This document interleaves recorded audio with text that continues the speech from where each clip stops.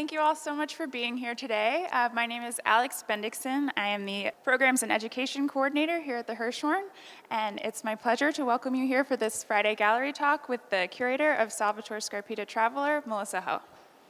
Thanks, Alex. And thanks, everybody, for joining me today for this gallery talk. There has not been a museum exhibition dedicated to the work of Salvatore Scarpitta in the United States in quite a number of years, and this is the first one ever on the East Coast. So it's a real pleasure and an honor to be presenting his work here at the Hirshhorn. Scarpitta is truly a unique and fascinating figure in the story of post-war American art. Both his life and his career followed unusual paths. He was born in New York City in 1919, grew up in Los Angeles and Hollywood. His mother was an actress, his father was a sculptor. And it was because of his father, who was Italian-born and educated, that Scarpitta moved to Rome in 1936 at the age of 17 to study art. And he ends up spending more than 20 years there. So, as you can imagine, those years, 1936 to 1958, are very tumultuous ones in Europe, and he experiences fascism, the Second World War, firsthand. During the war, because he was an American citizen living in an Axis country, he was arrested and interned for a period. Later, he was able to escape into the Apennine Mountains, which was a real stronghold for the Italian resistance, and he participated and aided the partisans during that period. So he basically spends about a year in hiding, living underground, living among other civilian enemy aliens like himself, as well as escaped foreign POWs. Finally, in 1944, he's able to cross into the Allied-controlled part of Italy, and at that point, he joins the U.S. Navy, he enlists, and he spends the rest of the war, about a year, working as a translator and as a monuments man. So after he's discharged from the Navy, he returns to Rome, and as I mentioned, he stays there until 1958, the end of that year. So it's in Rome where he really matures as an artist, where he has his first exhibitions, and where he has his first major artistic breakthrough, which is represented by the body of work in this gallery, and which he came to call the extramurals. And as an aside, I'll just say that it's because of this early history that Scarpitta spent the early decades of his career in Italy, that even today he's more well-known and sort of recognized in that country than here in America. Now, this work from the late 50s, the so-called extramurals, really established a number of themes as well as techniques that you can follow through Scarpitta's entire career. One is this very evident desire to endow his work with a greater and greater sense of physical and sensory immediacy. And he does that here by ripping up his paintings and using the support material, the canvas itself, a material that traditionally functions as neutral ground. It's not something that you're really meant to focus on, but Scarpitta here treats it very sculpturally. He rips it, he soaks it in glue and resin, he shapes it, he rolls it, he wraps it. He also slices into it and allows you to look through. So in other words, he's altogether defying the conventions of the picture plane, and instead he's creating paintings, for lack of a better word, that don't really stay politely within the frame, but move out into the viewer's space. And you can see in these very early small works that he uses slats of wood that are in an X formation to add more dimension to the pieces and have them push forward. In the later, more ambitious works, he's using wire armature and rather large pieces of metal, actually, to create the sense of force that's pushing forward from behind. So there is this sense of life beneath the surface. There's a sense of breathing. That was one way that he described them. The paintings at first glance might seem to be quite spontaneously created, especially with the ripping and the wrapping. But what's very interesting is when you examine them, it becomes very clear how carefully plotted out they were, how carefully edited they were.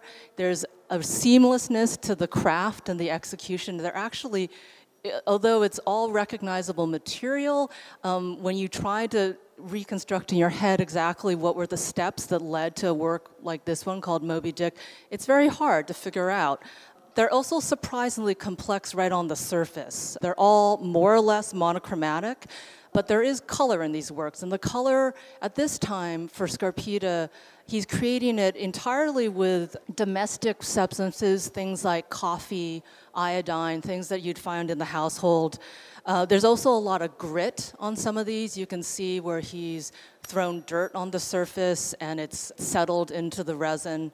And you also have to remember that at this time, 1957, 1958, shaped canvas is not really an established concept. It's really several more years later before that term becomes very common. So Scarpitta is really among a vanguard of artists, some of whom know each other, are aware of each other. Some of them are not aware of what they're all doing, but they're all at this time pushing that boundary between painting and sculpture.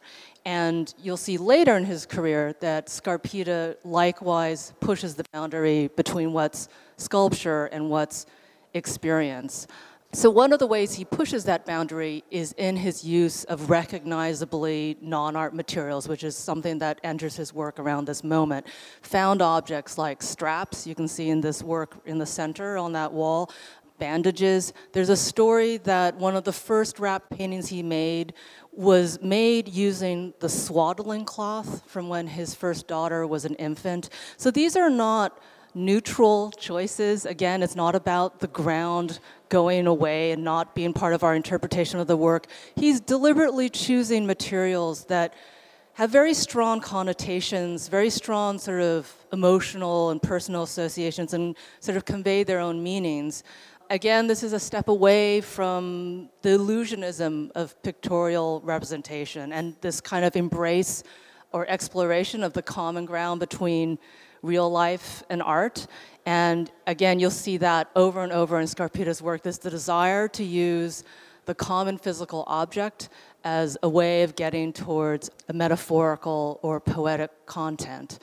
So at this time, the late 1950s, that's represented by this gallery we're standing in now, Scarpitta meets Leo Castelli, a legendary art dealer who at that time had just opened his gallery in New York City. And Castelli meets Scarpitta in Rome, offers to represent him and to help him return to America. And so he finally does. At the end of '58, he moves to New York City, and he continues to work with Castelli for the next 40 years. So let's step into the next gallery and see what happens after Scarpitta returns to America. So when Scarpitta first comes to New York, he continues in a similar vein to what he had been creating in Rome. So take a look at the works that are on the walls around us. These are works that I have been calling the car part paintings because they reference car racing and they incorporate car parts. Some are real, some are facsimiles. They're things like safety straps, belting, tailpipes, tubing. And what's interesting is you see a real continuity with the earlier work, the extramurals. There's a shared vocabulary of ripping, wrapping, bandaging, a similar allusion to violence as well as to healing. And this is a very common dialectic in Scarpitta's work. You often see in his art these two intertwining themes. On the one hand, risk and mortality, and on the other, survival and rebirth. Scarpitta had spoken about those earlier monochromatic extramurals as that making them was a form of exorcism for him, a way of working through some of the experiences and the feelings that he had had from his time during the war. And there is something very human, and I think the human body is very much felt in those canvases. In some of them, the fabric has been so saturated with resin that it no longer reads as textile. It feels much more like skin or hide. So that connection to the body and perhaps the violation of the body, I think, is really clear in those works. And likewise, in the car part paintings, there are there's imagery that alludes to sort of, a bandaging of a body. Although the surfaces are quite different. The surface of a work like this, he's built it up with so much epoxy and resin and paint that it no longer reads as textile, but it also doesn't necessarily read as skin or flesh. It reads much more like the body of a car, like enameled metal. It's hard, again, I want to point out the sort of unique self-invented craft of what Scarpitta does. These are really extraordinary to look at from reverse, which unfortunately we can't do in the exhibition. But when you try to figure out all the steps that went into making that appearance, it's very difficult to unwind. But the result is a painting. He's still working more or less with the basic materials of traditional painting. In fact, he's using very good painter's linen in these car part paintings, but it has the sort of heft and the materiality of metal. Again, like I said, this reference to a human mortality, the bandage areas, and it's also worth mentioning that the very first car parts that Scarpitta mentioned incorporated into his works were real ones. They were bits and pieces that he scavenged at a real racetrack after a fatal wreck. And he did talk about making these works as a way of trying to extend the lives of the drivers who died at the track. Now, that desire, that sort of wish fulfillment of wanting to extend the life of a racer, to sort of perform a kind of resurrection, that eventually leads Scarpitta to altogether abandon the idiom of painting and of abstraction and to take a great risk and move into this very radical kind of realism. And he decides to build full-scale race cars. And between 1964 and 1969, he makes 6 cars. And this car in front of us, called Sal Krager, was the last of that group that he made. They're all made in this old-fashioned style of a 1930s sprint car. This is the kind of car that Scarpitta saw race when he was a child in the 1930s. So partly, I think these works have to do with his memories, his childhood memories, his sort of fantasies from when he was a boy. As I mentioned earlier, Scarpitta grew up in Los Angeles, and he was absolutely obsessed with car racing as a child. He frequented a place called the Legion Ascot Speedway, which was not too far from where he lived, and it was a notoriously dangerous track. And sprint car racing, even today, although the cars have changed quite a bit and it's much safer than it was in the 1930s and 40s, it's still a fairly dangerous form of motor racing. Partly this is because it happens on a dirt track, and dirt tracks become extremely slippery and difficult to negotiate because their condition changes drastically over the course of one evening's worth of racing. They go very fast. That's why they're called sprint cars. They have one of the highest sort of speed to weight ratios in motor racing. And they have open wheels. So they're very easy to flip. If you hit something with your wheel in a sprint car, you're probably going to be turning upside down. So as you can see, in these old-fashioned cars, there's virtually nothing protecting the driver, and there were lots of fatalities back in the 30s. But when Scarpitta talked about his time as a boy visiting the track, he didn't focus on he didn't have morbid memories. In fact, what he remembered were the drivers' vitality and the joyfulness with which they pursued their sport. And I think that contradiction really captured his imagination, that you could do something that was very risky and possibly was going to kill you, but that it also, that was a way, that was could be a life-affirming experience. I also want to mention that Scarpitta did not think of these cars. He did not think of this project as being one about restoring cars. He wasn't interested in the car as a technological accomplishment per se. He wasn't interested in making the car look sterile, brand new, perfect. He really wanted them to show some wear and tear. He wanted there to be dirt in the wheels. He wanted them to actually smell of alcohol and castor oil, which is the fuel that they ran on. And he said again and again that he wanted the cars to seem alive, to seem human. So he's absolutely relating them, just in the same way the canvases sort of relate to the human body. He's relating the car to the animating human force that drives them. And he did sometimes describe these cars as suits of armor, as sort of clothing for a human body. Now, in the mid-1980s, he takes an even more audacious step, and he decides to get involved in racing cars competitively. And if we just move down here to look at Trevis race car, this is a vehicle that had a very interesting role in this. It started life as an actual functional race car.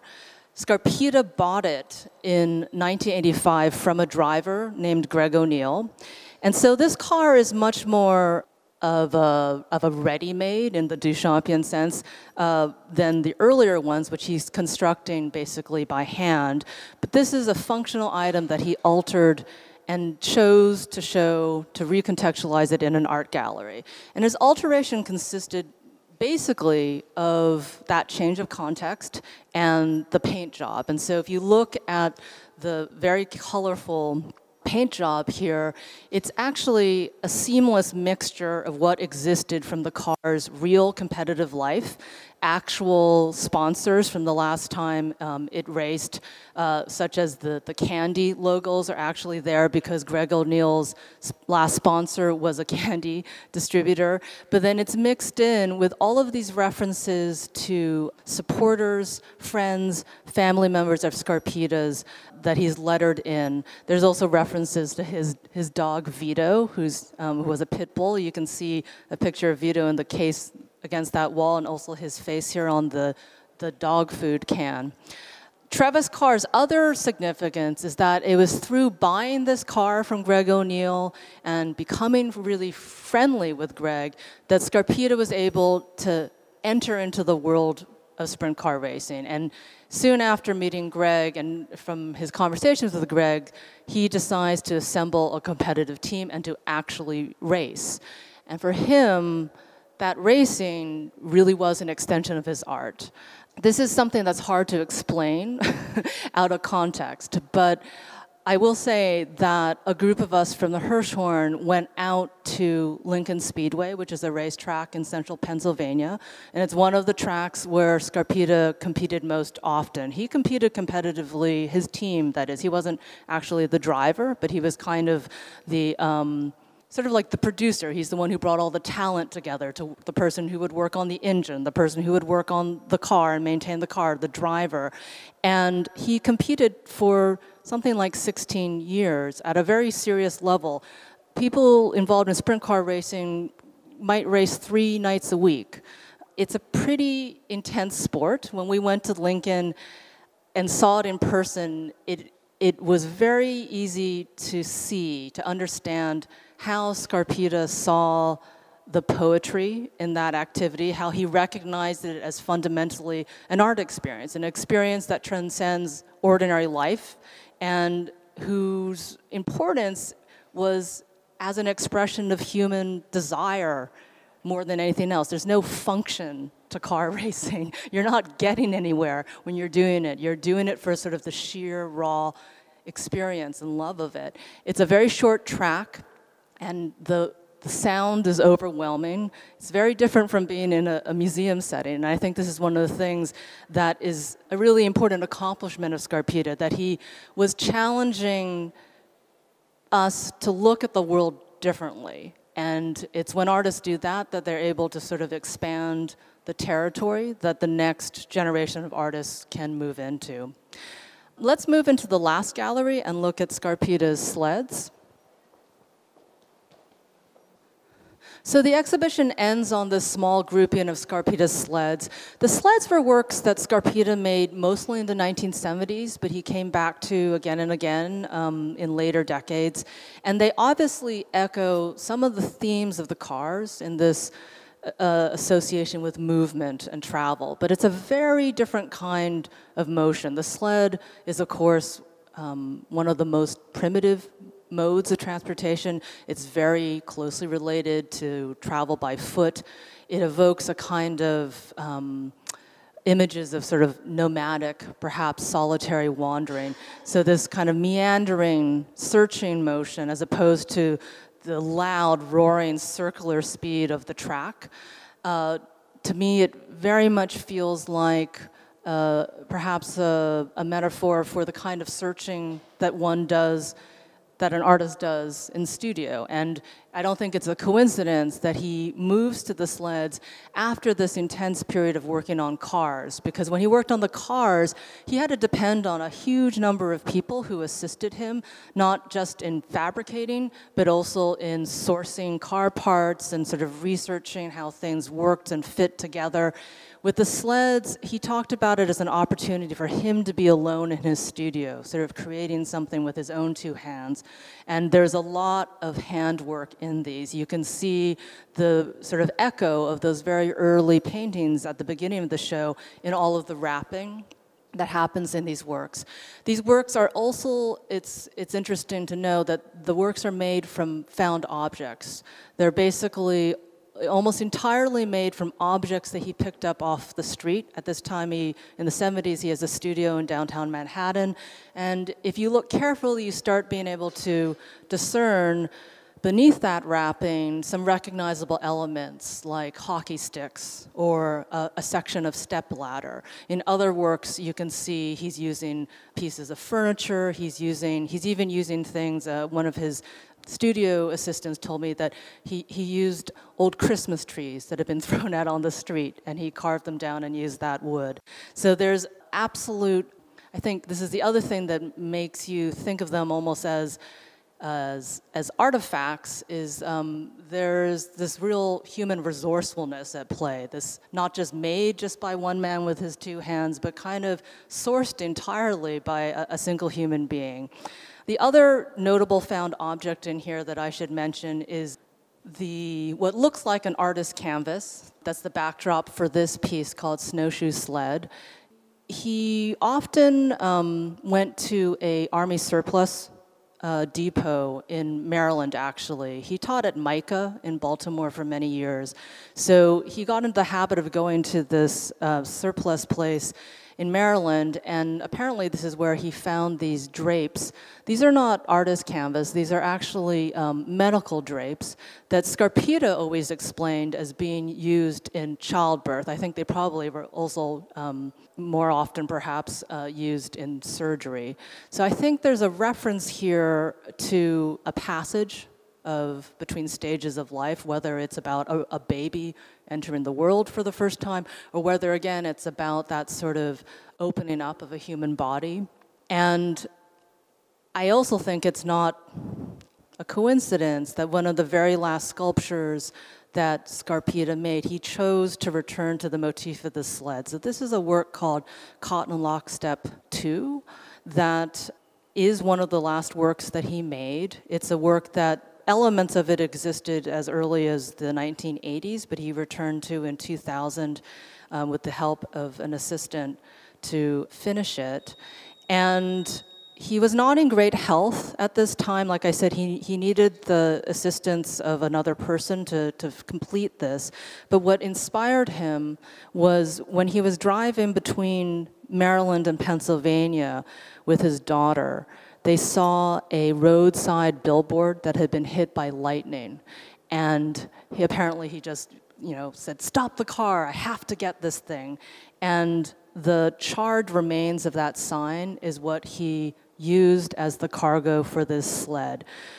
The tow guards at the back, I think, suggest that there's somebody who's riding this sled into an unknown territory. To me, it very much echoes images from ancient Egyptian art of the funerary sledge that's bringing somebody into the afterlife.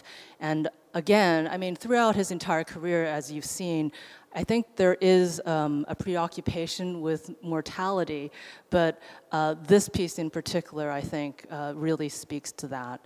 So I'm happy to say that this work is now due to the generosity of the artist's family, is now in the collection of our museum. And I'm, as always, extremely grateful to them for that, as well as the other works by Scarpitta that we managed to acquire recently. And thank you again for coming.